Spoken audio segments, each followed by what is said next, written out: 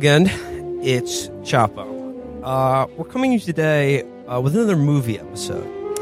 This is a movie that we have referenced quite a few times on the show, but maybe if you're like us, it's a film that has been in your thoughts in the last few months. I'm speaking, of course, about Stanley Kubrick's Eyes Wide Shut. His final film, made in 1997, starring Tom Cruise and Nicole Kidman. It's based on the 1926 novella Traum Novelle, Dream Story, by an Austrian author named Arthur Schnitzler. This is Kubrick's last film and probably his most enigmatic. Is this, similar to The Shining, his cinematic coded confession about access to and knowledge of secret, elite, wealthy sex rituals and murder? Or is it an incredibly dry comedy of manners satirizing these sort of bourgeois values and aspirations of upper middle class people sort of at the periphery of actual extreme wealth and power? One thing's for certain, though, it was the most traumatic film experience for Felix since his parents made him watch Robert Altman's Gosford Park. I wouldn't say traumatic. It was just, I want to, add the caveat. I've been up since 11. Okay. So it's a long movie. It's been a long day for me. But just the Tom Cruise's constant repetition of the previous line said by any other actor in any scene with him, the piano in every fucking scene. I know that it's probably implied that like there's darker shit going on with the sex cult, but for the most part, it's just like girl on girl action. That's what this is all a cover up for. That's what I choose to believe it's about, because it was 1997 and that was the hottest thing available. There are so many things about this Angel movie. and Strawberry. Yeah. There are so many things about this movie when you watch it for the first time. Or remember when I first saw it in theater, like after Kubrick had died. There's some question about how finished the version of this is. There raises so many questions because there's so many things about this movie that, or the people in it, that just don't make sense or just seem off in some way. We're trying to suss out the mysteries and the enigmas of this film, and to help us do it is our good friend Nick Mullen. Yeah.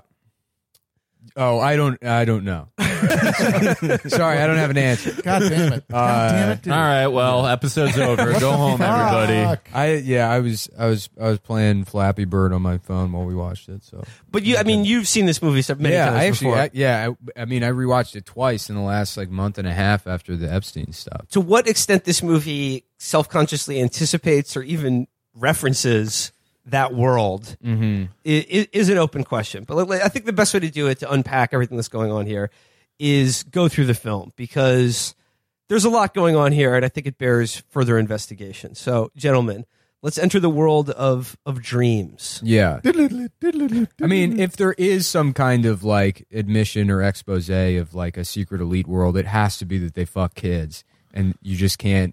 There's no, even Kubrick couldn't be like, I know this is going to seem rough, but it's for art, and we need to rape the kids. It's like when the FBI ran that child porn website for 6 months to catch more pedophiles. Yeah. So that's okay, and it would be okay if, I don't know, if Martin Scorsese's next movie is the pedophile of Sicily. It's I'm sure it'd be great. And if they have to get fucking Leo to improvise a child sex scene on camera, so be it. Let it happen. It's the scene going into the Copa and Goodfellas, only it's into a daycare center. Yeah. It's just the DVD commentary. It's it was Jonah Hill's idea, actually. We were just filming, and then they started raping the 8-year-old, and we just thought, this is great. We're just going to see where this goes. See, it's interesting because I've seen this movie a lot of times now, and the thing that people get caught up on, or what was so controversial about it when it came out, is that all the sex stuff. Yeah. This orgy. And I want to describe the orgy later because it's one of the funniest scenes it is ever filmed. Hilarious. But I think people get distracted by it. This movie's about sex, because it's really not. Mm-hmm. Sex is the furthest thing from anyone's interest or motivation or behavior in this movie. All of that is just on a surface level. I think every scene and character in this movie that takes place is really all about money and class and social position. That's what people are really talking about, motivated by, and is the undercurrent that drives every interaction in this film. So let's begin. It opens with Nicole Kidman's ass. Yes. This was a period. This was Her, in her 19. titties also. Yes. You can see the titties, but only through the mirror. It's her ass, which is lacking, that we have direct access to. This is So- this is a director's trademark. Yeah. Stanley Kubrick, there are tits in all his movies. He loved them. She has poverty ass. So we as the audience, we have some idea of what sex is. We think we're getting to see Nicole Kidman's ass and tits, when really we're only seeing her ass, right? And then through a screen anyways. The titties, which are, pretty nice, are being reflected through the mirror back at her. So she's really the only person that has access to it. We're not viewing them. We're viewing her own tits. Mirrors are a very important trope in many of Stanley Kubrick's films. If you think of The Shining, every scene with a ghost takes place in a room with a mirror. Yeah. Also, as Felix alluded to earlier, a common trope in the film is the fact that Tom Cruise repeats almost every line said to him Yeah. before he goes on. So it is sort of a mirroring. It would be great if he Even did that in the verbal scene where mirroring. the jocks are bullying him. They're like, yeah, you want to suck my dick? Do I want to suck your dick? That is the first thing I've noticed the first time I'm watching it this time. Tom Cruise, and then as it goes on, other characters too have this bizarre affectation of repeating a line that's just been said to them as a question. Yeah. It's like they're playing an improv game where you just have to keep it And they going. just suck at it. Yeah. Well, if you consider that the entire movie is a dream, that he's just having like a bad dream while his wife is also having a bad dream, he repeats every line said to him because all of the lines are originally sourced in his own consciousness. So it's actually originally him saying the line in the first place. So when he repeats it, it's because those were already his own words. Interesting. There you go. There you Now go. we're talking. We're off already and there. running here. We're Yeah. already cooking with gas. We're through the mirror here. So it begins. Nicole Kidman is getting dressed. Alice and Bill Hartford are a very affluent couple who live in a gorgeous Upper West Side apartment. It's Christmas time, and they're getting ready to go out to a fancy holiday party. We see their world, which again is of very very extreme affluence, like very very very rich people living in New York City. Then they go to the party of one of Tom Cruise, the doctor Bill Hartford's patients or clients that he makes house calls to, and this is Victor Ziegler, played by the director Sidney Pollack. They go to his house on the Upper East Side. That is, let's just say, I don't know how many stories are in the house, but let's just say 7. And then it's on the Upper East Side, and the initials JE are on the door. Yeah. They're at a gorgeous, gorgeous mansion on the Upper East Side, and they say hi to Victor Ziegler and his wife. They're warmly welcomed into this house, but it's immediately clear that they don't know anyone there.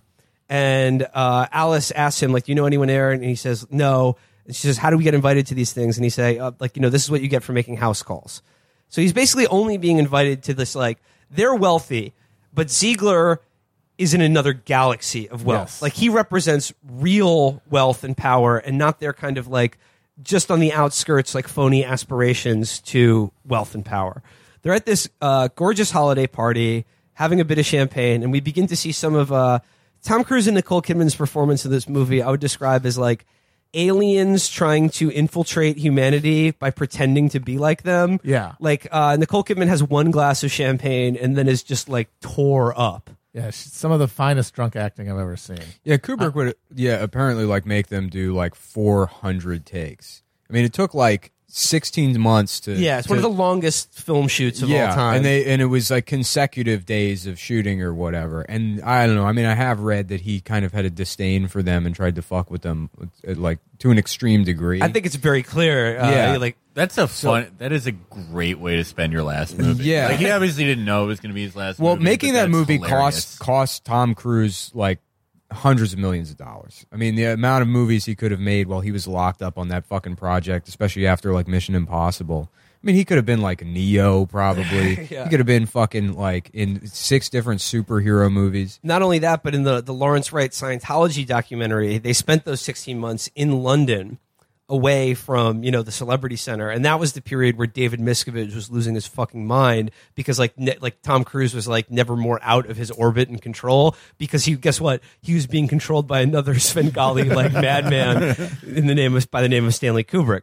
So, You see Bill and Alice Hartford at this beautiful, black tie holiday party.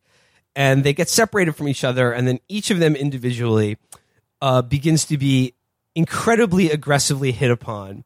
Alice by this sort of like Hungarian count who takes a drink out of her champagne glass and is just like, "My dear, have you ever read Ovid on the Art of Love?" He's like a Sebastian Gorka figure. Yeah. You enjoy make your cuisine. Yeah, he slow dances with her in the entire time. He's like, "Would you like to see our host Michelle Malkin book?" He has a wonderful John McNaughton of an anchor baby beheading the Statue of Liberty. Yeah, what's that line? He says, he's like, they say women only get married so they can do what they want with other men. It's like, who says that? What is that? Who's that? Yeah, what saying is that? He has Believe it's from a PragerU YouTube video. Yeah, he's just the worst rich guy pickup lines. He just goes over, chugs her backwash, and is like, "Have you heard of the opera? I'm in it." Okay, man, cool. We were watching that scene. Like, I like to go to fancy parties with like a huge novelty straw and like from across the room stick it in fancy ladies' drinks and just sip their champagne. She's like, she goes, "I'm sorry, I think that's my glass," and he goes, "My dear, I'm absolutely certain of it." So he comes on real strong. Yeah. Real strong. If I was your boyfriend, I would take you to get manicures 7 times a week. I'm 24 years old and a perfusionist. That's the other thing we realized early on in this movie. It's nice to. It's funny to imagine that character is not invited to the second party. He's just not. They're like, no, that guy's a creep. I can't come. Sure he's not. He can't come to the satanic orgy. That guy's going to be fucking weird about it. He would have been if he was at that party. He would have been talking to everybody. Yeah, right. That was the other thing we realized. He would just go up to all the women in masks. I'm immortal. He wouldn't stop. Man. He wouldn't fucking stop. It'd be like you can't like invite a guy that's a cokehead to do coke. He'd be like, "But I like it the most." That's the fucking problem, man. That was the other thing, is that early on in this movie, we realized that there are many uncanny parallels between Tom Cruise's character and, shall we say, a certain Texas-based perfusionist. Back surgeon. Yeah. He's young. He's like, doesn't actually seem like a doctor. He's like, if you my wife and daughter, we go to FAO Schwartz every day. He did not do any doctor shit in the entire movie. Right. Every time, we'll get into it more, but every time someone calls Tom Cruise to do doctor shit, it's just like horny women talking to him, or just like it's someone who's OD'd and he's like says their name a few times. Yeah, we'll get to that. Tom Cruise, meanwhile, while his wife is being romanced by Sebastian Gorka, he gets pulled aside by two sort of gorgeous models and party girls who begin, again, coming on to him like real ludicrously hard, like, driving a truck over him, basically. And they just try to escort him upstairs, and they want to take him where the rainbow ends, which will come back later in the film. But he's sort of, sheepishly, he's grinning like a dickhead the whole time, trying to, again, not playing it off cool at all. No, he's like, oh boy. He's just like, oh boy, we're going to score. No, this movie. Like Flounder from Animal House. I guess, like, if you take what Nick said and, like, imagine that there's implied, like, child trafficking, like Epstein shit. But also, I think the other thing that should be implied when you view this movie, that I wish I had done before I'd seen it, imagine that Tom Cruise and Nicole Kidman, their characters, had never had sex. Yeah. Before the course. It makes a lot more sense. Yeah. Oh, yeah. Their whole relationship and their dynamic makes way more sense if you figure like the furthest they've ever gotten is like third base one time. They found their kid in a Cabbage Patch or something. What's interesting, too, is like, I don't know if either of them are method actors or not, but like that movie destroyed their marriage. Yeah. And the scenes where they're fighting, it still seems like bad acting. Yeah. So you can tell, like, prior to that movie, they probably didn't have disputes. They don't even know how to act like they fought because they couldn't even just sit down and be like, let's just do it how we normally do. God, Kubrick. They probably communicated exclusively through their assistants or something. Yeah, through pheromones. The first time. They would just. This is the first time they ever had to communicate verbally. Leak weird chemicals and they have they hook themselves up to multimeters and read voltages to figure out what moods are in. She's a quart low. So before Tom Cruise can have a threesome with these two models, one of Ziegler's sort of flunkies is just like, excuse me, sir, like Mr. Ziegler has something he'd like to talk to you about upstairs. And he's like, okay, I'll see you ladies later. And he, goes up this like beautifully lit marble staircase. And then it's just like a hard cut to a completely naked woman passed out in his like dressing room. She is OD'd. Ziegler is there like shirtless but still having suspenders on. Oh, he's putting them on. He's putting them on. Clearly Yeah, nude. And he was nude. dressed. And there's something about him being shirtless with his tuxedo suspenders on that was like, it's very disturbing. Yeah. And he gets Tom Cruise in there, and he's like, but I got a problem. It's like a Boogie Nights. Like, you think you better get some new shit there? Think you just got a problem? Do you, doctor?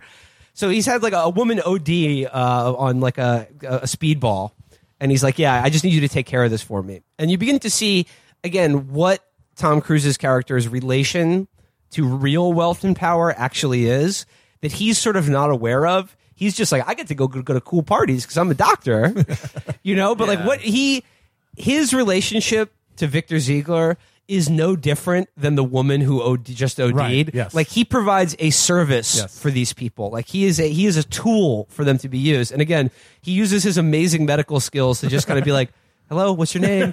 You all right there? Just sort of like shakes her shoulder, be like, puts a wet towel on her head or whatever. It's just like, and he's like, yeah, she'll probably be okay. Like most people from Columbus, Ohio, know more about treating someone who OD'd than Tom Cruise's character does in this movie. Yeah, you never really figure out. I mean, I guess he's like just a general practitioner, but at one point they show him in his office and he's just looking at a woman's tits. And then he's like, okay, everything checks out. Got 2 nipples? Yeah.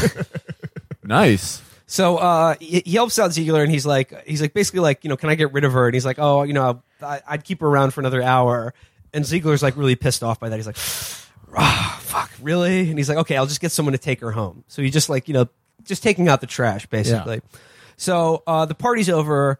They go home, and then while looking in a mirror, standing up, have sex.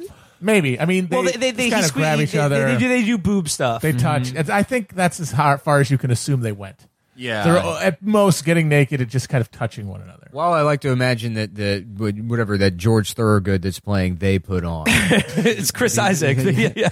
Is that it? Yes, yeah. the baby did a bad thing. Okay, yeah. And that would be funny if it was Bad to the Bone. I remember Bad to the Bone. He's just slowly stroking her nipples. I want that old Tom rock and roll. Hey, you want to put on Bob Seger and fuck? We're making some night moves, baby.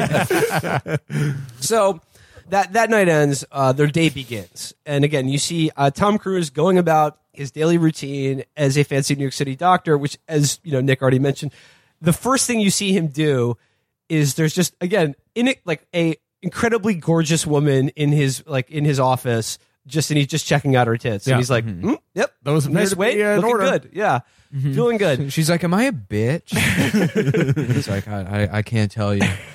Nicole Kidman is at home, basically, just kind of being sort of like a housewife. She's wrapping presents for it's Christmas time, looking after their daughter, go about their daily routines. They come home at night, wrap some packages. Tom Cruise in that scene is wearing UGG boots, which is odd to think about because this movie came out in 1997. Again, you have to ask yourself, what did Stanley Kubrick know about power and the future? They were not popular back then. I'd never heard of them. Marlon Brando died in those boots, pretty much. So, just Uggs and a diaper, huh? Also, his costume in Dial-In to Dr. Moreau. Then we get to what is the sort of inciting incident of this film, which is one of the funniest scenes I think ever filmed. Yeah. So it begins with Nicole Kidman goes into her medicine cabinet, and hidden in a box of Band-Aids is like a dime bag of just straight shake.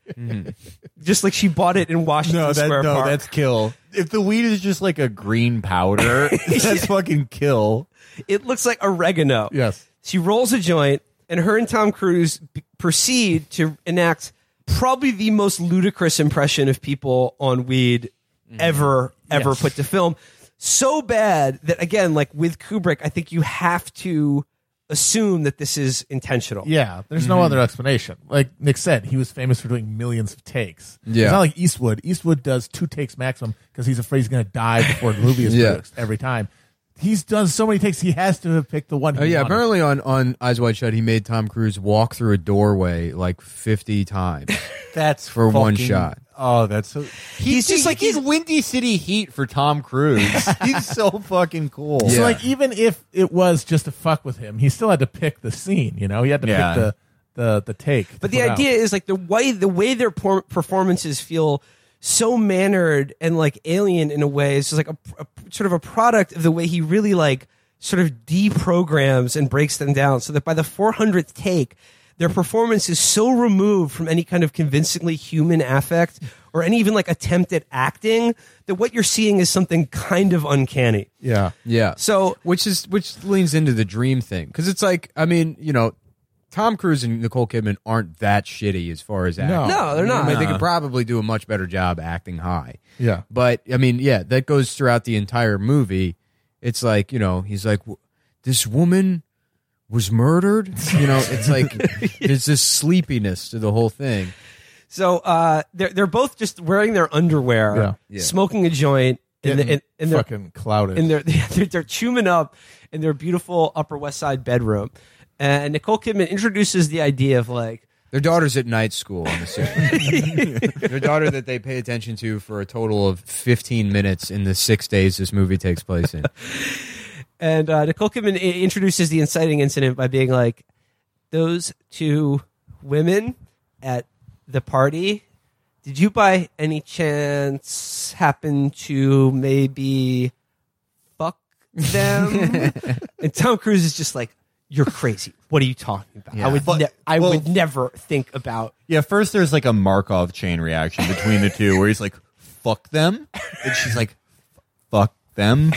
And that goes on for like 45 minutes. And, you know, Nicole Kidman's like, oh, you don't think any of the women who come to your office, you know, fantasize about fucking, you know, hot Dr. Hartford? He's just like, no, I'm giving them cancer diagnosis. I'm telling them they're going to die. They're not thinking about fucking. And she's like, oh, really? Why not? And he's like, because women just don't think that way.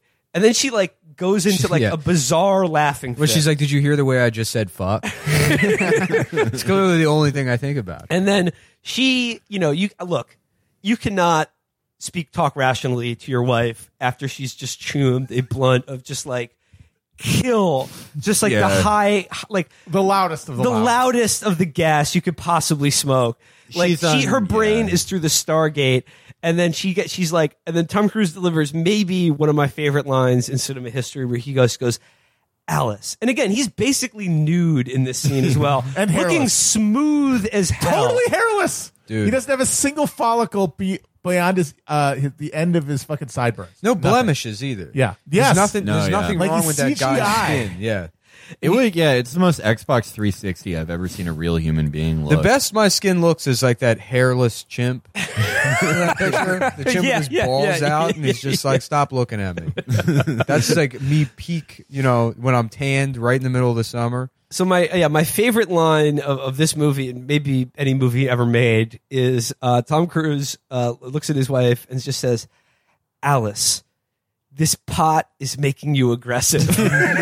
And it's true. She was having a horrible pot trip off that straight kill. I think she might have overdosed on pot. Yeah. For sure. This is the second overdose portrayed in this movie. And then she has a laughing fit that doesn't look like a laughing fit.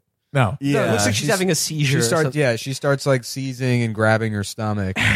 It is. It's like this movie. It's like they're trying to replicate every time they do something. They're replicating a human action they've read about but never actually done.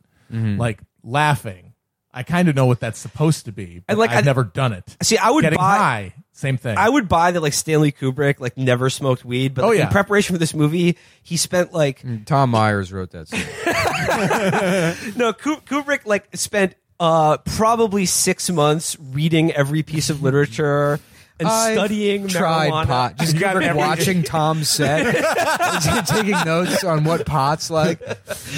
All to produce this scene. Interesting. Cheech. Yeah, Tom. Cheech appears to have a higher tolerance. We're bringing than in Sean. Tom Myers as a consultant. Kubrick spent 100. You mean to tell me that you've tried pot? Yes, I have, Tom. Kubrick spent $100 million on a sound set that looked like colonial Boston, so they could simulate Paul Revere on pot riding through the town. So this is all like all leading up to Alice's confession, like in response to Tom Cruise, her husband basically saying, women just aren't like men. They don't get horny. They don't think about just fucking guys they see randomly. And she goes, oh, how little you know.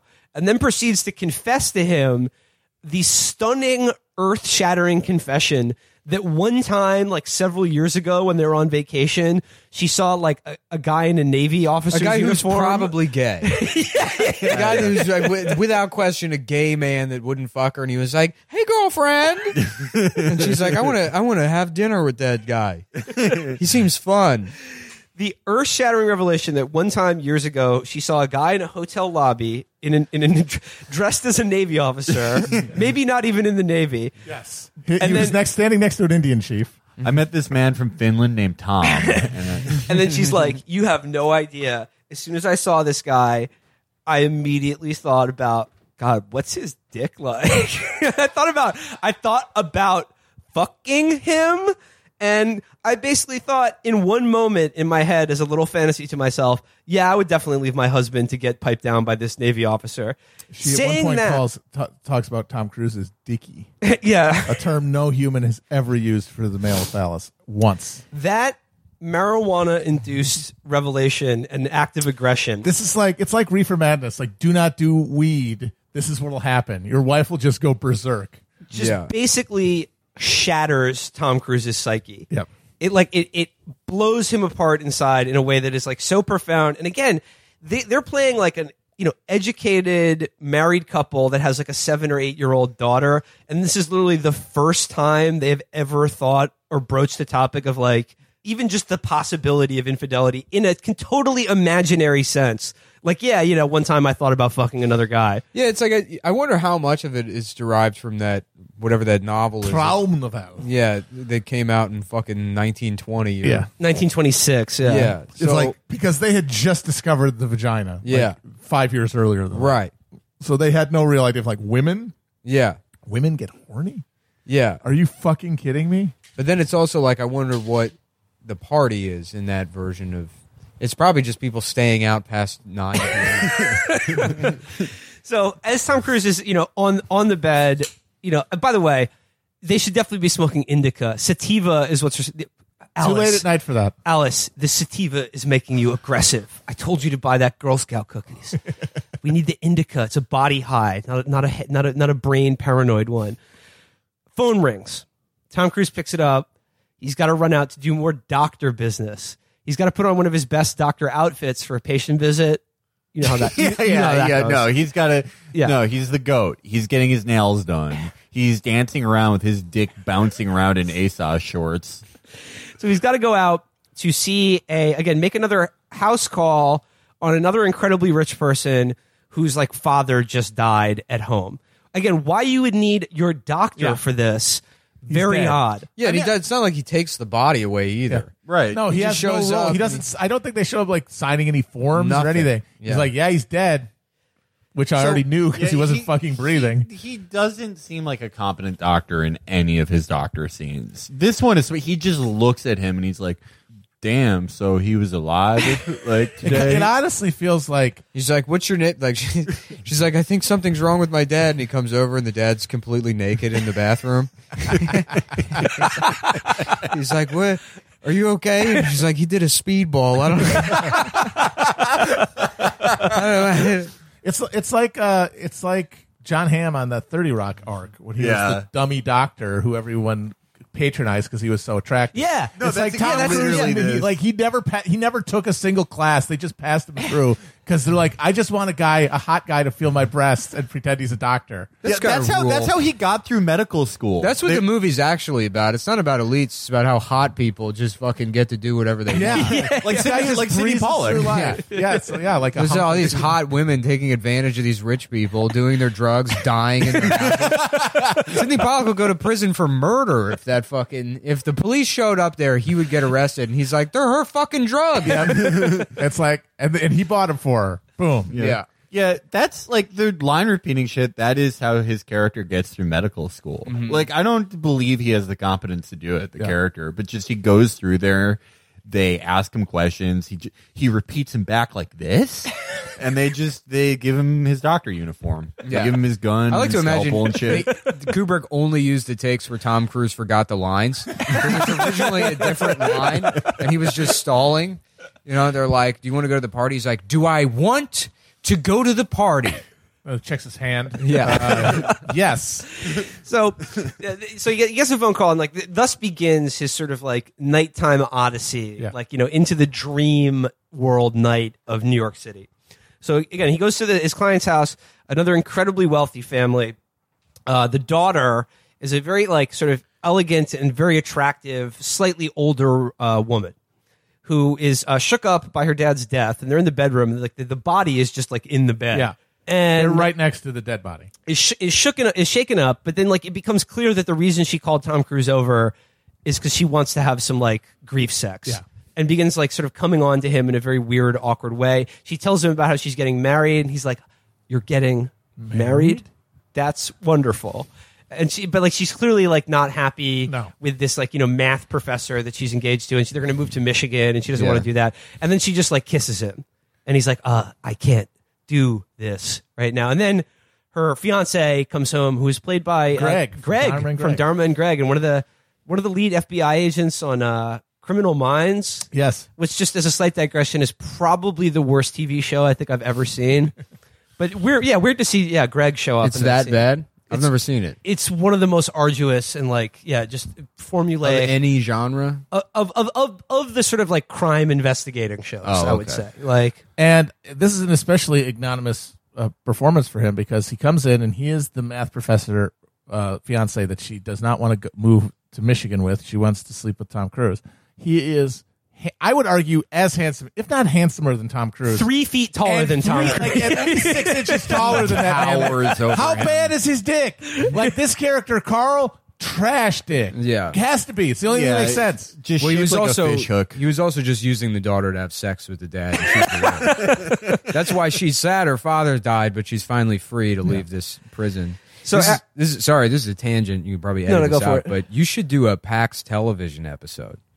Like, do you remember PAX Television? Oh yeah. Is that like the Family Network? Yeah. It was like some station, but the shows on that were fucking great. Diagnosis Murder, that like Scott Baio show where he was like a doctor. You remember any I of don't those? remember any of those. Oh yeah, you should look into it for sure. PAX was great. How do we like get that? Like, is it? I don't know, any of man. it, like, It's on hard Hulu to or find. anything? Have you seen Diagnosis? No, I've never Murder? seen it. That's Matt. with Dick Van Dyke. It's Dick Van Dyke, and then his real life son, and he plays the chief of staff at a hospital, or chief of medicine at a hospital, rather. And then he solves murders that happen in the hospital as a doctor. So just like, it's Quincy M.E., but like in a hospital. Yeah, it's just like, just bullshit where they take something like a regular procedural or whatever, or medical show, and then they add like a spin to it.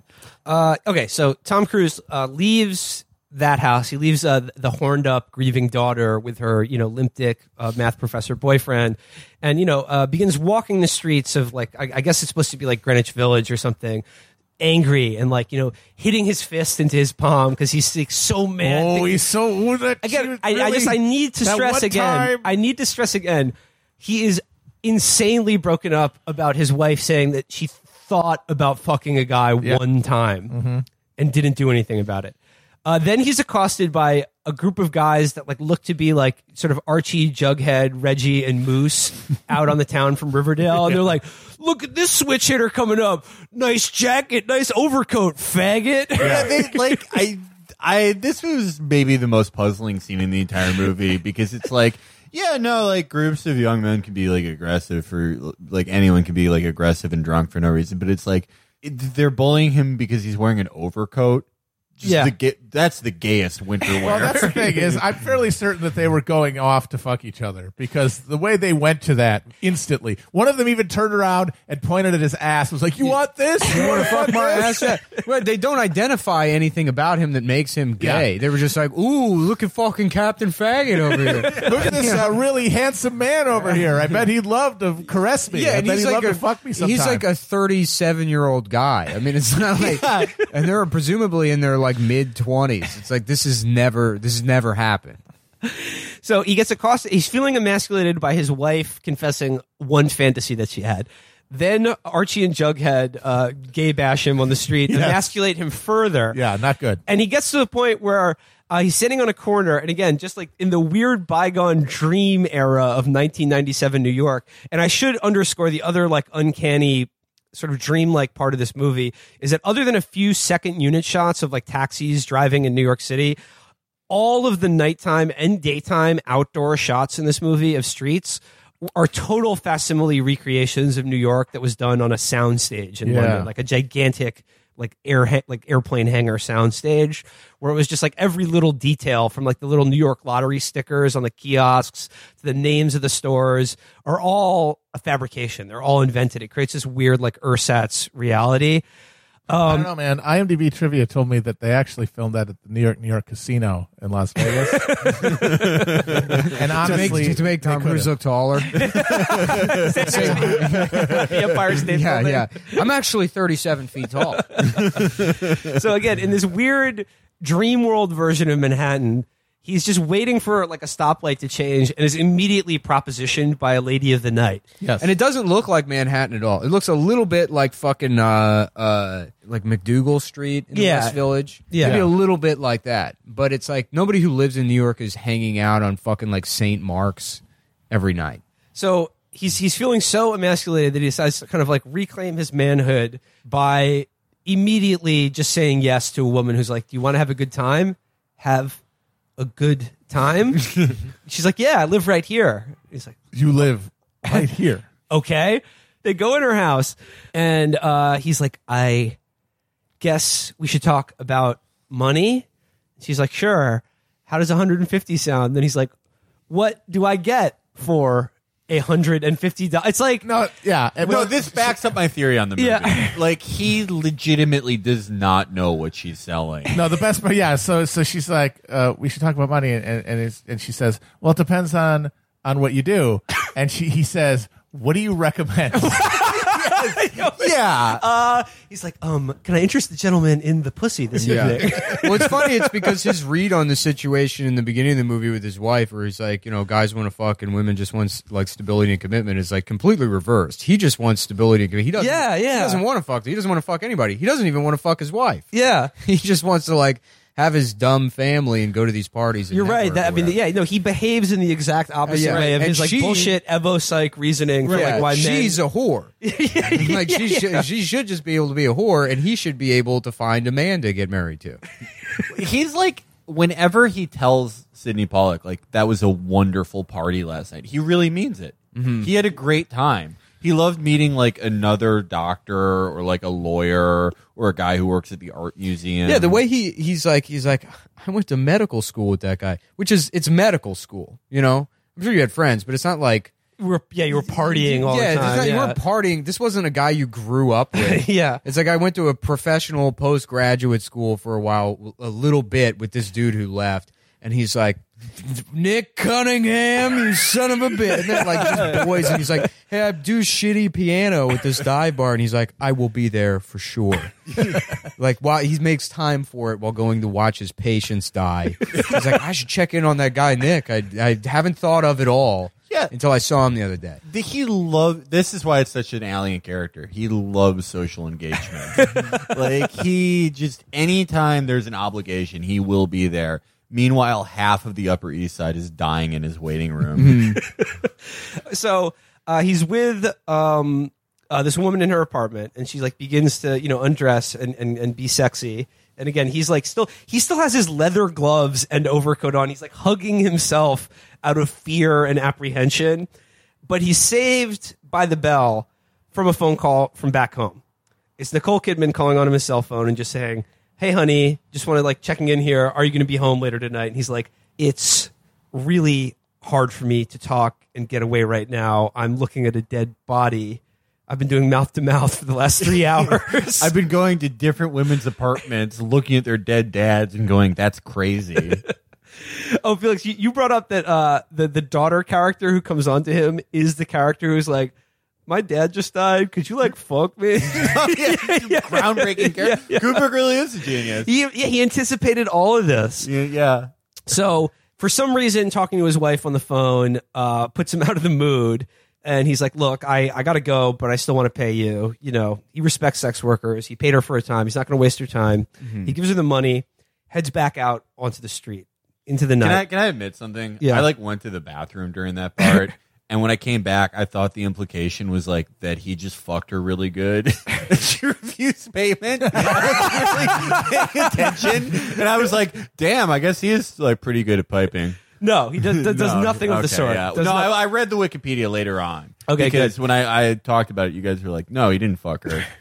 So then he's back out on the streets at night, and then lo and behold, what is it? He's walking past the Sonata Club, in which, we should say earlier, one of the people he meets at the Christmas party in the beginning, his med school friend, Nick Nightingale, who tells him, he's like, I'm a jazz man, and I've been playing at this club. Yeah, I left medical school, incurred all the debt, left medical school so I can leave my family in Seattle to play piano for pedophiles in New York.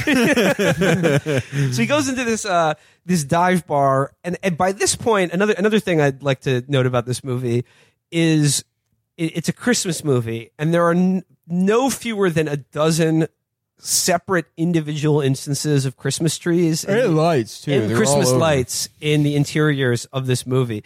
So he goes into this dive bar to see the jazz man play, and he says hello to his friend Nick Nightingale, the jazz musician, who, again, they have a totally weird, stilted friendship and relationship with one another. And they're like, how you been, you old bastard?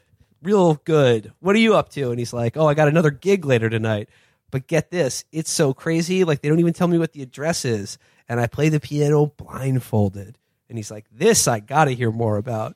Which, it like, in the real world, that would suck. Yeah. There's no way you would be like, I got it. This has got to be great.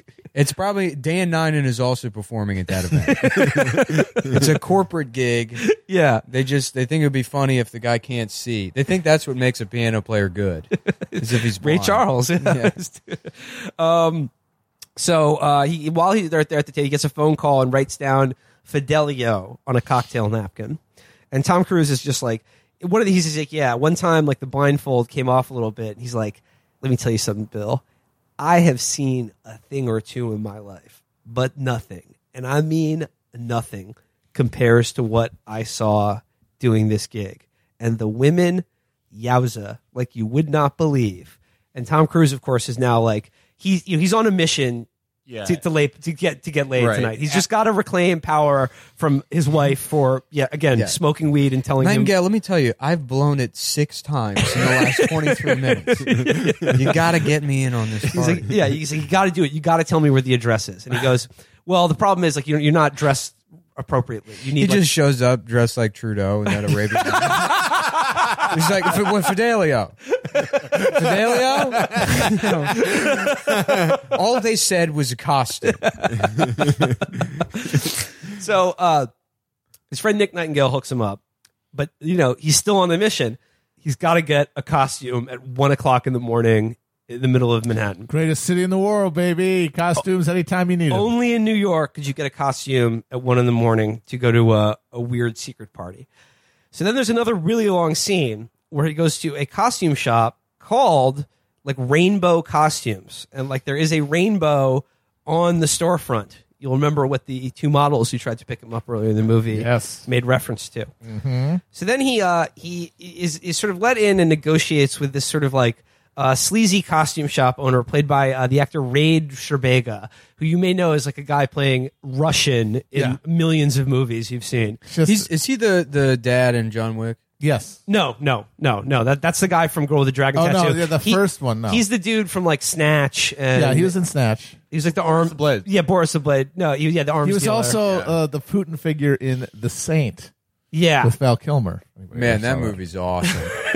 That movie hinges, the plot hinges at the end of the movie on a light bulb coming on, because it's about fusion or something, and like finding fusion technology. And so there's a scene where like, are they going to get the light bulb on? And this entire square full of people staring at a light bulb, and then it goes on, and then like the music goes up, and it's like, it worked. Be on the lookout for the Saint episode coming soon. So he negotiates with this sleazy costume store owner, and he's like, "I'll pay you $200 above price for your inconvenience." And like they go into the costume basement of this store, and he's like, "Oh, sir, like I'll help you up, blah blah blah."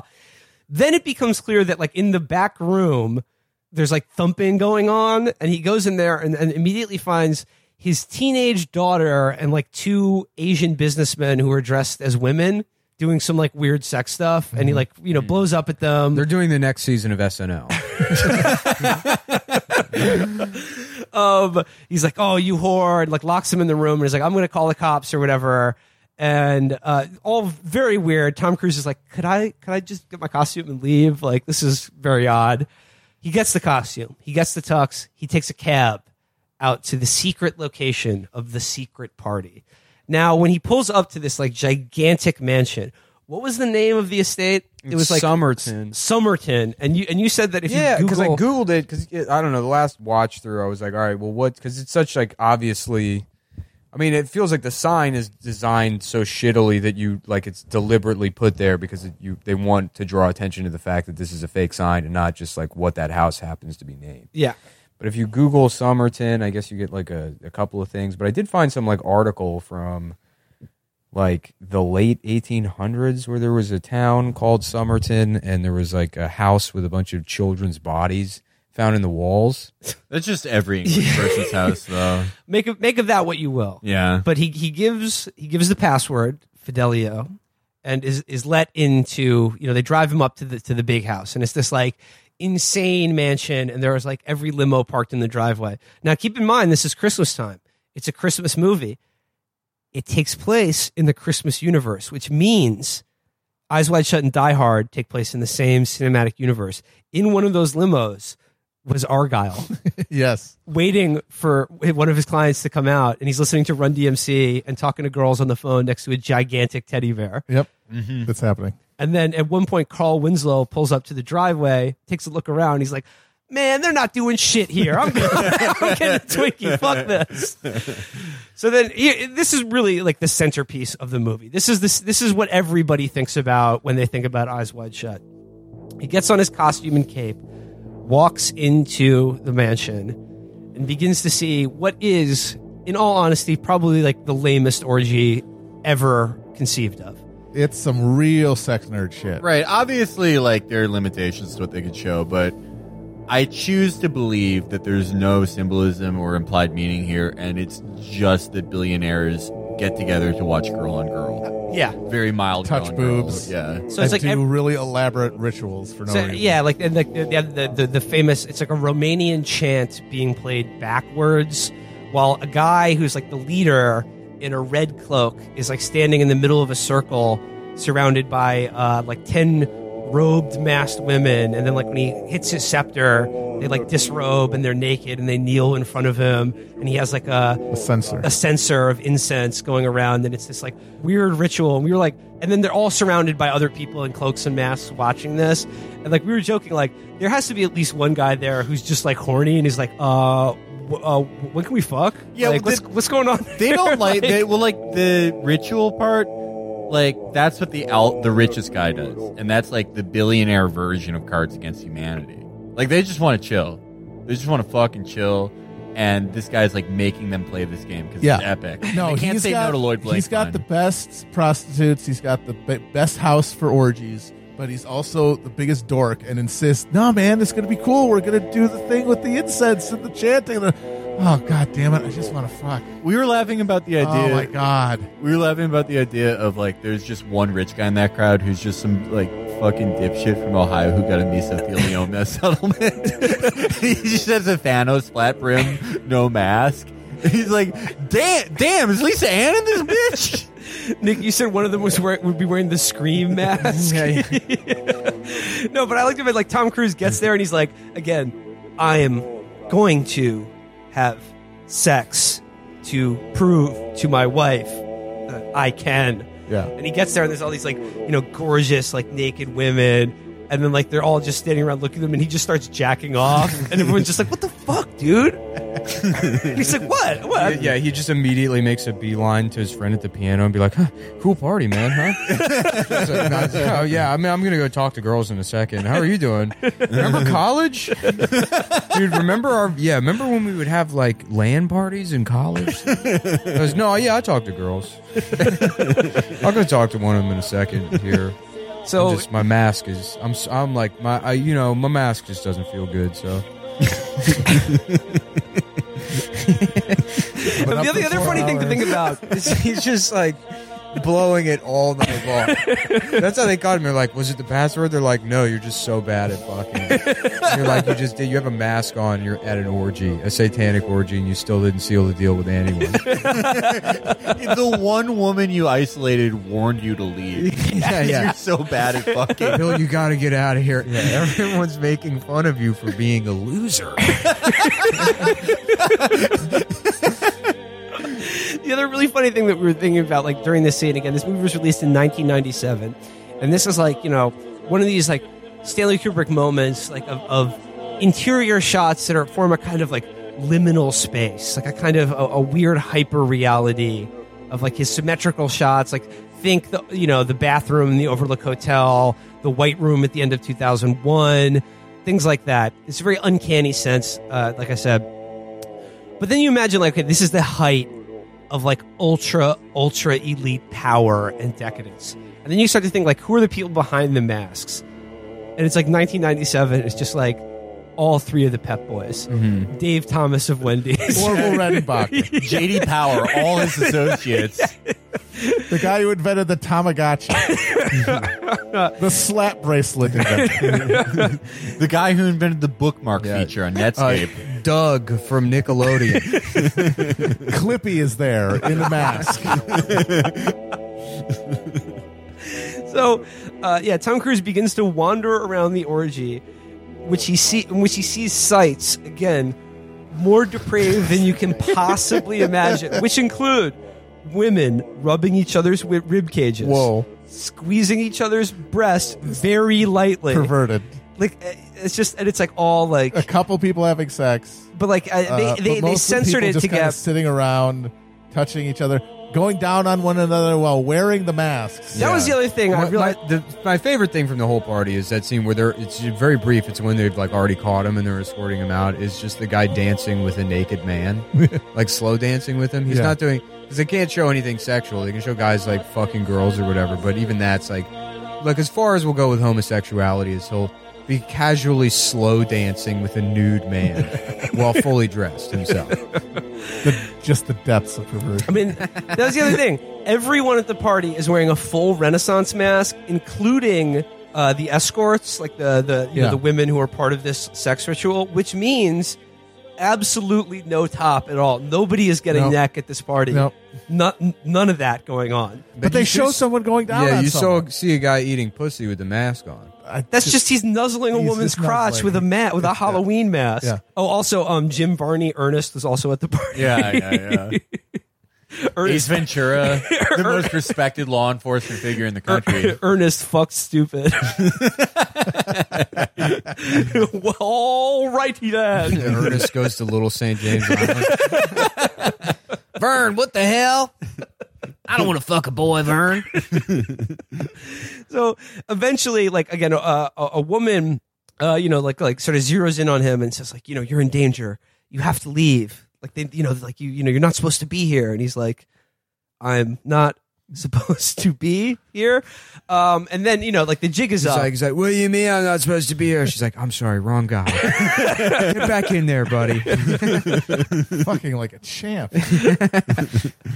So the jig is up, and he gets brought back to like the center room and surrounded by a group and confronted by the man in red, who's just like, you had the password, but do you know the second password? And he's just like, and at this moment we realize, like, Felix, like, your lying guy character could like get out of this situation easily. He would be running that party by the end of it. He would be sitting in the throne. I bet you don't know the password, and that's why you're asking me. Everyone, this guy's a fucking pussy. He's nothing without that red ass outfit. He's better than us because he's got a chair. Let's all fuck him. Then you'd be like, fuck this stupid music and put out some fucking Stained. Mm-hmm. Just be like, whatever, dude. I'm here with the fucking band. You guys are lame. I'm friends with the band, so that's how I got here. I don't know how you made money. You had to buy your way in. I'm a fucking rock and roll star's friend. My friend Nick Nightingale, motherfucker. I follow Nick Nightingale on tour, dude. We were boys from medical school. We used to study pussies together. We saw a top flight dead bitch up in the examination room. We cut him up, dude. That's how we learned how to fuck. He's just going off. They're all just silent. And then they're all like, every member of the council and foreign relations just staring at him. Just like, yo, we would just go one hole, the other hole. You know what I'm saying. Me and Nick Nightingale, he was learning how to play piano. We followed Prodigy on tour all the way through Scotland, and I got so fucked up off ketamine, I forgot what my middle name was. and like behind the mask, Henry Kissinger is like, very interesting. Dershowitz is like, can we rape him now? Can we rape this guy? I brought my nephew. My nephew Mortimer's here to do his first rape. Not now, Alan. So yeah. He hasn't said the password yet. So he gets called out and like an idiot, like he just chokes up and like, again, never admit wrongdoing in a situation like that. Double down always. Mm-hmm. Just accuse them of, Right. Everyone else is always the real drug addict. And then like the woman who warned him like appears at the top of a staircase and is like, no, take me. I assume responsibility. And they're like, okay, all right, you can go. So he goes home, back in his apartment after his, night of absolutely striking out over and over again. Blowing it. Just fucking blowing it. Never even really coming close. He comes back to the apartment, he, goes to the bedroom after hiding his cape outfit in his office. Alice, Nicole Kidman's in bed, again, having a laughing fit still, like having a dream that's causing her to laugh. 8 hours later, like she is still I gotta get that pack. Strong. That stuff is fire. I need that. I need to just destroy my brain. She's having such an intense dream that she wakes herself up from laughing and then proceeds to confess her dream to Tom Cruise because he's like, think how tired he must be. And then you have to listen to someone tell you a dream they had. Oh, those are great. And the dream is basically like a reflection of the party he just went to. She was like, I dreamt that I was like naked, surrounded by people, and they were laughing at me. And then the Navy guy fucked me, and like I was laughing at you. Well, that was fucking a bunch of guys. Yeah. So it's like an eerie reflection of the experience she just had, in her dream. All right. Jesus Christ. Back to the Somerton mansion. This is like a news clipping that Nick found here. Ghastly discovery at Somerton. 4 babies' bodies found in attic. The discovery of the remains of 4 babies in an attic at Somerton has created a great sensation in that normally quiet town. Discovery was made in a house known as The Green, now unoccupied, but lately in the possession of Mr. Thomas Welch, deceased. I mean... And all of what's his name's house is green. He's got a green bathroom. The billiards room is all green. What, in this movie? Yeah, the Ziegler's character. The billiards room is red. Well, the lights are green. Oh, okay. Everything's red and green because it's Christmas. There you go. These are babies are dead. Jesus was a baby. He's also dead. So he was both of those things in the story. And you know what? Jesus also is Jewish. Ziegler's character is Jewish. He's big time. Yeah. Actually, you bring that up. The interesting thing about the Tom Cruise being like, Ziegler, I gotta ask you, a fucking Christmas party? Don't ask questions, Bill. All right, let's cut the shit. The interesting thing about that, the Ziegler character is played by Sidney Pollack. When they started filming, it was originally Harvey Keitel. Yeah, it was originally Sidney Poitier. No, even better, Nick. See, everybody's got a little murder. They do something. Even better than that. When Kubrick was writing the screenplay, and I think this underscores that the movie is really best understood as a comedy, the person he originally wanted to play Ziegler was Woody Allen. Really? Think about how different that movie would how different that movie would be if Woody Allen was in that role. Yeah, it would have been a madcap comedy. Yeah. How prescient it is that he like attributed that article in from like the woman dying to the guy that would cover not only his own death but then the death of Epstein and the death of John F. Kennedy Jr. Yeah. So Nicole Kidman tells him the dream. Okay, then like day 2 starts, and in day 2 it's like the sort of dream reality is gone, and he retraces his steps from the night before, beginning, like, he shows up at the jazz club at 7 in the morning and is, like, frustrated to find that it's closed. He's like, oh, damn. I thought Nick Nightingale would be here. I'm trying to get some morning jazz. And he just needs some jazz. He's just standing in front of the jazz club telling people passing by, I know Nick Nightingale. Yeah, dude, I'm here with the fucking band. Pussy. We're those guys from the other night. I've been up all night doing pot, and I'm ready to fight them now. Dude, bro, I almost got pussy like 9 times. So if you want to call me a faggot again, we'll see what happens. And then he goes to the diner next door, and from the waitress gets the hotel that Nick Nightingale's staying at for some odd reason. Yeah. Then he goes to the hotel, and we see a cameo from Alan Cumming as the hotel clerk, which is interesting because this one performance stands out against everything else in the movie. And I think it's one of those like Verhoeven-esque kind of things where like Alan Cumming was the only person in this movie in on the joke. Yeah. And like he's the only one who has any kind of like weird sort of comic affectation. Who doesn't sound like a fucking zombie. Yeah. What it looks like is like, you know, Kubrick's like, hey, do you want to do this scene? I've been destroying Tom Cruise and what's her name's life. And he was like, that's hilarious. And then he probably worked one day and then got to fucking leave. Yeah, no, he did all the Alan Cumming stuff in one take. I was like, yeah, you're done, buddy. Yeah. The hotel clerk says, Nick Nightingale, he came back at like 5 a.m, being escorted by 2 very large men.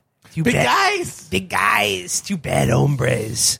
And, was bruised up, and like they shuffled him out of the hotel, and he tried to pass him a note, but it was intercepted by the goons. So he's still feeling pretty weird. He goes back there. He turns the costume shop. The outfit. The businessman and the teenage girl, are coming out. They're like, "Bye, see you soon." Clearly didn't call the cops, and then proceeds to basically offer his daughter to Tom Cruise. Yeah, he's very, very blatantly. He's like, "Yeah, if you need anything else, don't be afraid to ask." As he grasps his 16-year-old daughter, and is like, "It needn't be a costume." Yeah. Yeah, that's definitely the part where you wonder if this is trying to say something that the text can't due to mores and whatnot. This is more in the direction of what this really means. It's not just having boring boob-touching orgies with consenting adults. It goes deeper and more perverted than that. And also, another thing I'd like to note is that periodically throughout the movie, Tom Cruise is just in the back of a cab or driving a car, doing the very, very the Tom Cruise intense look. And then the film will cut to his fantasy of the Navy guy fucking his wife, and just getting thinking about it. Angrier and angrier. Literally every time he enters a car, he thinks about a chief petty officer just banging his wife. He thinks about Steven Seagal from Under Siege. It'd be funny to now this pussy needs some more bouillabaisse. To just edit in, somehow just superimpose Popeye having sex with his wife, and then just cutting back to him losing it in the fucking back of that cab. He's mad. He's still mad at Alice. So he calls the woman whose father died, hoping to do a booty call. But the math professor picks up and he just hangs up the phone. So then he goes to the prostitute. Jonathan Cockstein here. Then hello. He needs to get even the scoreboard again for his wife's non-affair with this guy. He goes back to the woman he met on the street's house, knocks on the door. Her roommate buzzes him in and lets him inside.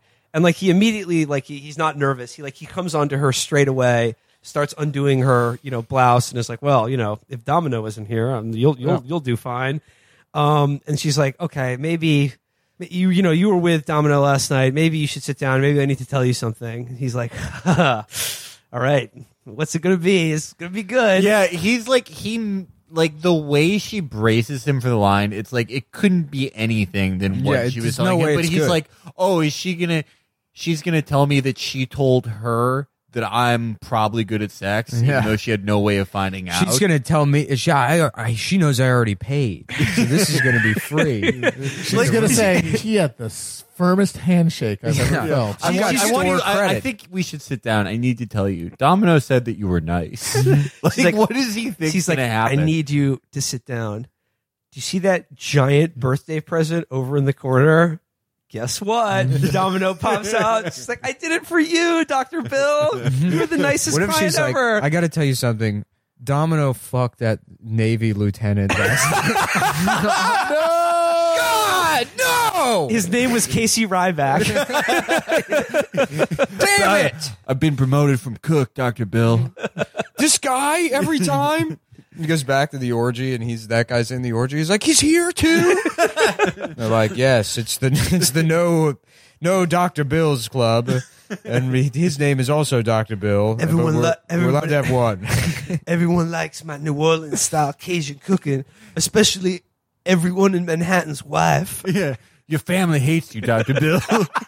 They do. They really do. So the actual revelation, she's like, you're going to want to sit down for this. He's like, boy. He's like rubbing his hands together, licking his chops, eyes bulging out of his head. She goes, yeah, Domino got a blood test back last night, and she's HIV positive. Yeah. And he's like, ooh. And again, remember when his wife called him saved by the bell? Yeah. So, yeah, got so angry at his wife that he went out and very nearly got HIV from a lady of the night. Yeah. So he's fucked up about that. Act like a lady, think like a man. Yeah. That's what that is. He's feeling pretty bad about that. Again, walks around again at night, and then in a very creepy scene begins to realize he's being followed by a large bald man. I would love to see Steve Harvey review Eyes Wide Shut. But he keeps saying, we had a man write in. And he doesn't understand the concept of a movie. He thinks it's a letter that Tom Cruise wrote to the show. And he's like, if your woman is dreaming about other men, maybe you ain't take her to dinner or something. I don't know. Maybe it's time for a spa weekend. You know, You're going to go out there and get AIDS and look foolish. Well, I mean, if it was Steve Harley, he would absolutely blame it on the wife for being trifling. Yeah. Does he? I think his standard routine. Well, I think like old period Steve Harvey would, but like the new mainstream Steve Harvey would be like, I don't think he would. Yeah, Steve Harvey would be like, you're just not doing enough for your woman, but like he doesn't speak in the language of any possibility of sexual inadequacy. It means like you got to hold the door for her more often. Yeah. It's like you're not doing enough in the manners department, and that's what you would be responsive to. So while he's being tailed by an intimidating bald man, he buys a copy of the New York Post and randomly finds, right next to Dagwood and the Family Circus. He goes straight for that. right? He's looking at Garfield, and he's like, he hates Mondays. That's his least favorite day of the week. Marmaduke. He's just looking at Mark Trail, and Mark Trail's like, look, it's a beaver. They make a house out of the environment, too. And he's like, ha, ha, ha, ha, ha. They're like, what are you doing? He's like, I don't understand comedy. And then he finds an article in the Post about, ex-beauty queen overdoses in hotel. Yeah. And he's like, could it be maybe the woman from last night? Then he uses his medical badge. He's like, I'm an officer of medicine. Please let me in this. He can do any. Like he literally finds out when Nick Nightingale is going to work by going to a restaurant next to the jazz club and going up to the woman who works at the cafe and going, I'm a doctor. When does Nick Nightingale get in? And she tells him.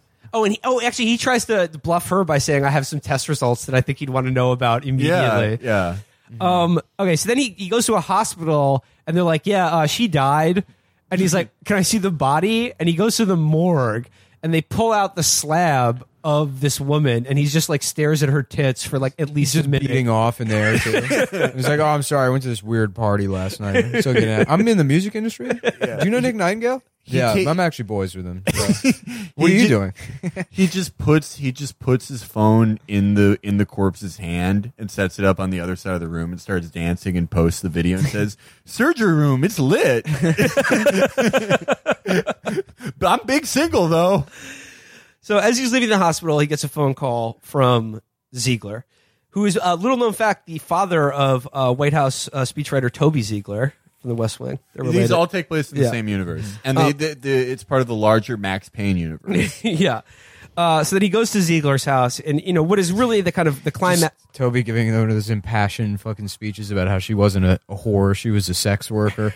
It's not a speedball. It's heroin and cocaine. Speedballs are what you call it if you don't have any respect for the art of drug use. This isn't the 1920s. It's not a jazz club. These people love drugs. They care about drugs. I care about drugs.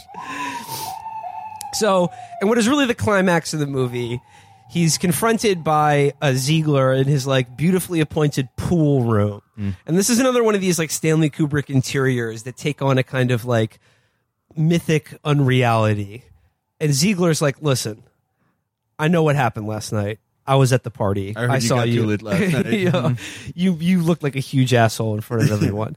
And this is like the moment of the movie that's like the real like Epstein stuff. Right. Is when Ziegler like basically like Tom Cruise finally realizes in that moment his class position as it relates to Ziegler's character, that like he is as disposable to him as any of the women or the woman who overdosed.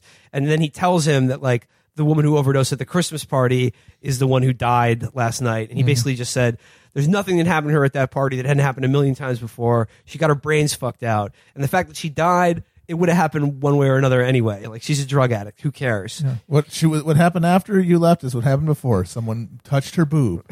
What makes the mask against her other boob. What makes that character so intimidating is because it's like, you know, he has all this power, so he doesn't feel threatened by Tom Cruise at all. Yeah, no. So it would be a hassle to kill him, but he would do it. You know, they would have him killed. So he's just like, look, man, just drop it. You know, it's like he doesn't need to be like a mafia guy that's like, listen, we're going to break your fucking leg. You know, there's no need for that. No, he says like, you know, like, look, like, it doesn't matter. He's like, you know, hey, like, life goes on. You know that, buddy, until it doesn't. And then he claps him on the shoulder and sends him on his way. And it's like, really, like that scene is a real climax of the movie. And it's very, very underplayed, but it's incredibly chilling. Like, it's as frightening as like anything that Kubrick has done. It's as chilling as like, the cameras outside Epstein's cell just weren't working. Sometimes cameras don't work. Yeah, exactly. Everybody was sleeping. Yeah. The guards were new. The cameras weren't working. They took them off suicide watch. What more do you want? These things happen all the time. And there's just nothing you can do about it. Right. And that's sometimes highway bones break during suicide. Happens once in a while. It's not impossible. Mm-hmm. And like that's when Tom Cruise really realizes that like all of this stuff, like his sort of flirtation with true wealth and power, like he realizes that like he is an ant to these people. Like he doesn't He's matter. He's an Anthony Cumia to those people. they see him as... He went to that party and tried to do his Andrew Dice Clay impression, and no one liked it. Yeah. Have you guys heard of Andrew Dice Gay? So he sends him home. He comes home, back in the bedroom again, wife asleep, the mask he was wearing at the party on the pillow next to her. Oh, shit. That splits him in two. It would seem to imply in some way that Nicole Kidman was one of the women at the party, or had partaken in, like, at least in some dream level in the same. He wakes her up. He's like, "Did you fuck my mask?" He's wearing a little sailor hat. Just Jim Carrey walking out of the bathroom. Like, oh, sorry, I didn't know you were here. And then he breaks down and he starts crying, and he's like, "I'll tell you everything. I suck at getting pussy. I can't do it to save my fucking life. Some teenagers called me gay, and I think they were gay, and then I almost got AIDS. I had a really bad night. Oh. I gave away all my money to a prostitute and then didn't fuck her. I bought her a cake, and she wasn't there." So he breaks down, you know, they come to sort of like a, you know, they stay up all night, have sort of, I don't know, some cathartic moment in their marriage. Just burning that gas. Just ripping that fucking, that fire fucking just, Ohio medicinal. Back-to-back blunts to the head. Yeah, like, they're just burning through Dutchies. They're just fucking blowing through backwoods. Last scene of the movie, they take their daughter shopping at FAO Schwartz. And again, they find the same gigantic teddy bear that was in Die Hard. Yeah, coincidence? Movies, yeah. I think not. And then, like, you know, he's sort of like, "What do we do?" And Nicole Kidman says, "You know, I don't know what to think or do, but like what I do know is like I'm very grateful to have you, and that like I don't think, you know, the reality or dream of one night can, like, you know, change like the overall like course or tenor of our life." And you know, he's like, "Do you love me forever?" And she's like, "You know, don't say forever, but, you know, there is one important thing we need to do as soon as possible." And he goes, "What?" And she goes, "Yo, Bill, just burn Yo, we need to blow that gas. We need to get fucking dumb with it. We need to get aggressive as fuck on those mids. Yeah.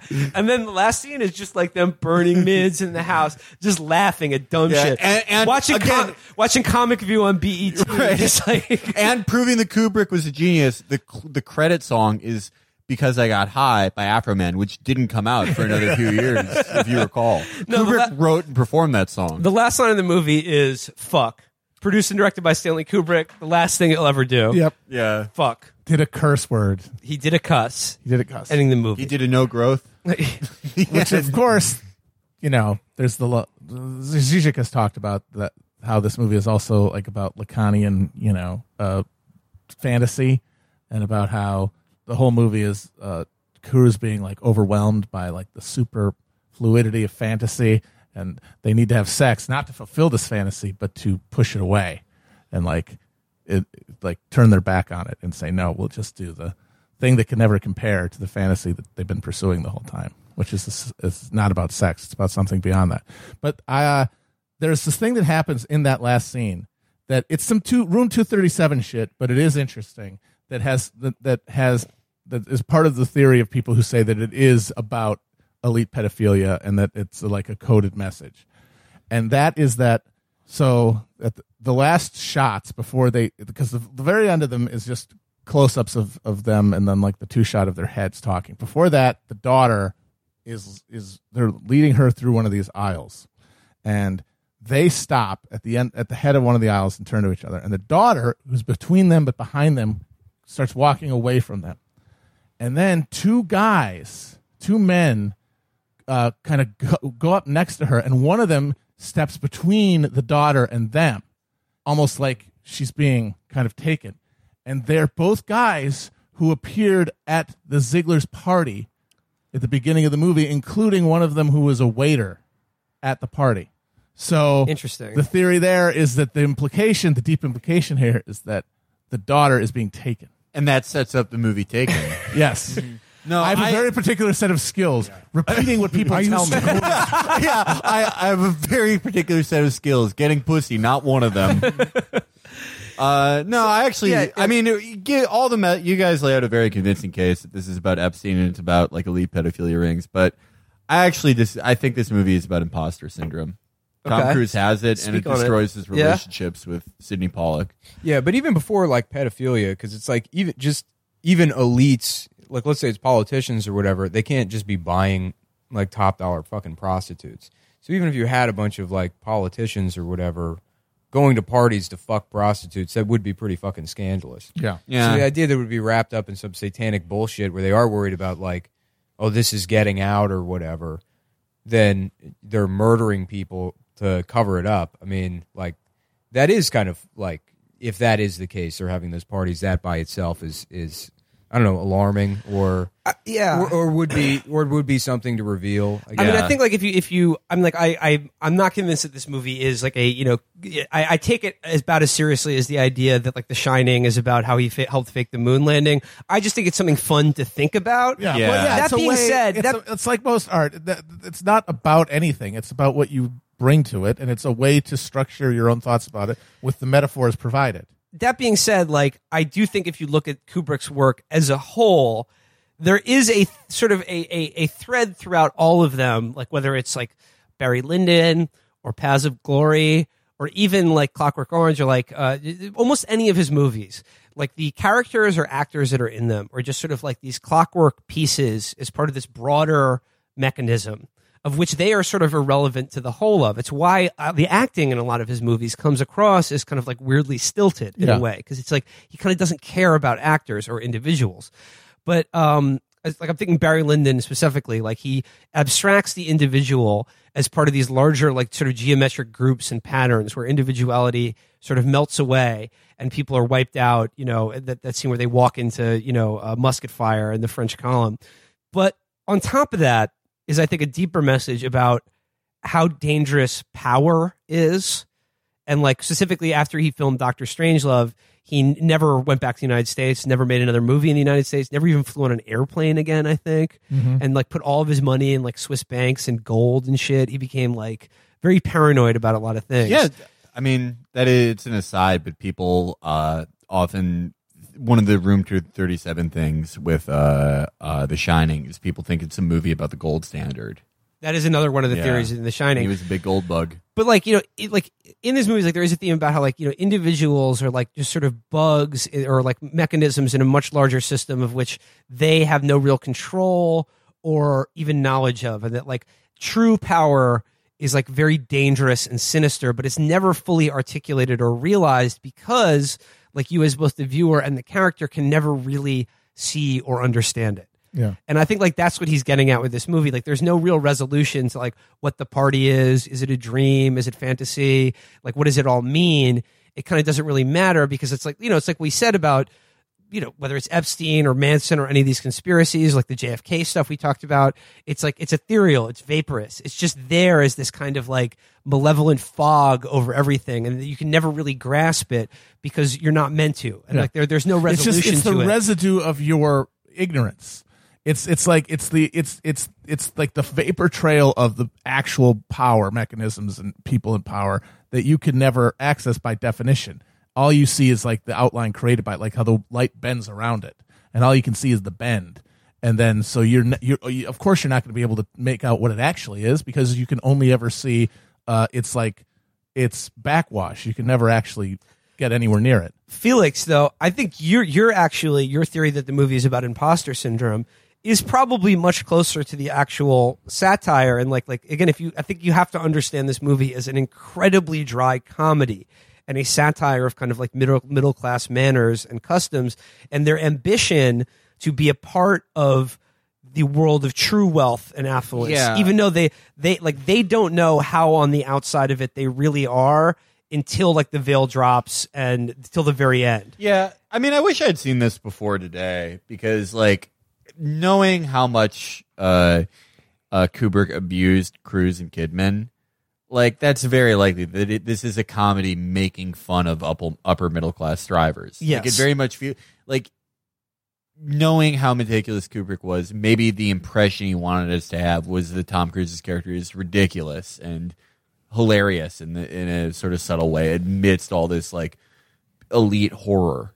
Even though like whether not even that the movie would be about or not about like these elites having these parties, it's not even really something you have to expose because like people are aware of it. I mean, there's enough evidence, it's not like he would be able to shed light on these things happening. Yeah.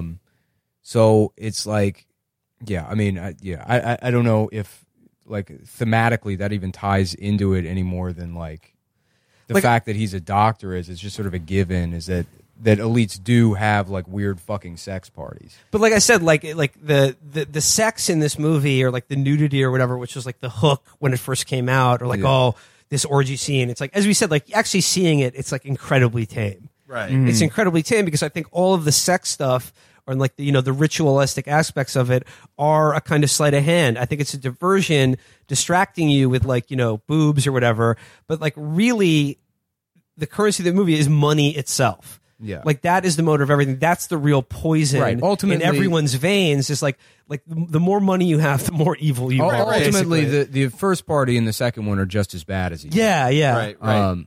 The point of the orgy is like, it's not the sex. It's that they're in the club and you're not. Yeah. Yes. It's 100% And that and he's exiled from the club is because like it's not about sex. It's about acquiring things. It's about owning things. It's about owning people and using them and exerting power over It's about them. getting all those women to have to stand there and then kneel and then kiss each other and then get That's exactly the same as Tom Cruise being pulled away from the party to like cover up an OD from his rich friend because like he understands instinctively, even though he doesn't really admit it to himself, is that is his use to this guy is to be of service and to use discretion when dealing with these super rich people. What does he say like when they first get to the party? The first party, he said he doesn't know anybody there. He doesn't know anyone there, but before that, he says, this is what doing house calls will get you. Yeah. Like, there you go. That's as straightforward a clue as you're going to get for, like, one thing this movie is about. And yeah, like and the schism in their marriage, again, like the inciting thing is like this absurd sex fantasy. Like it doesn't even make sense. Right. But I think like again, that's a distraction because I think what he's really showing you is like upper middle class like neuroses and how like money and like is a kind of like I don't know, toxic or like dissolving agent for like love and trust and affection between two people. Yeah. And like that's the real source of insecurity in their marriage is like this striving and this ambition and this like, even though despite how wealthy and how nice their apartment is, like this insecurity about all of it. Yeah. Well, there we go. Eyes wide shut. I think we've cracked the case. Yep. Any The wide eyes can close now. we can let's all go to sleep. Yeah. Let's all go sleep in our big bed. Oh, I hope big round bed I'm not together. getting fucked by a naval officer in my dreams tonight. That would suck. Any concluding thoughts, or have we pretty much polished it off? There we go. Stanley Kubrick's, I think, most enigmatic film. Probably is one of his hardest to watch, but very rewarding. Yeah. Rewards several viewings, Felix. So I'd give it another shot. I don't think that's going to happen. But you really should watch Den of Thieves, dude. It rips. No, I'm going to watch Den of Thieves. Oh, you would love Den of Thieves. You would love Den of Thieves. I guess I can, interrupt my fourth and fifth reviewing of Justified and The Sopranos to do that. All right. That does it for us this time. Nick Mullen, thank you so much for joining us. For sure. Cheers, everybody. Bye.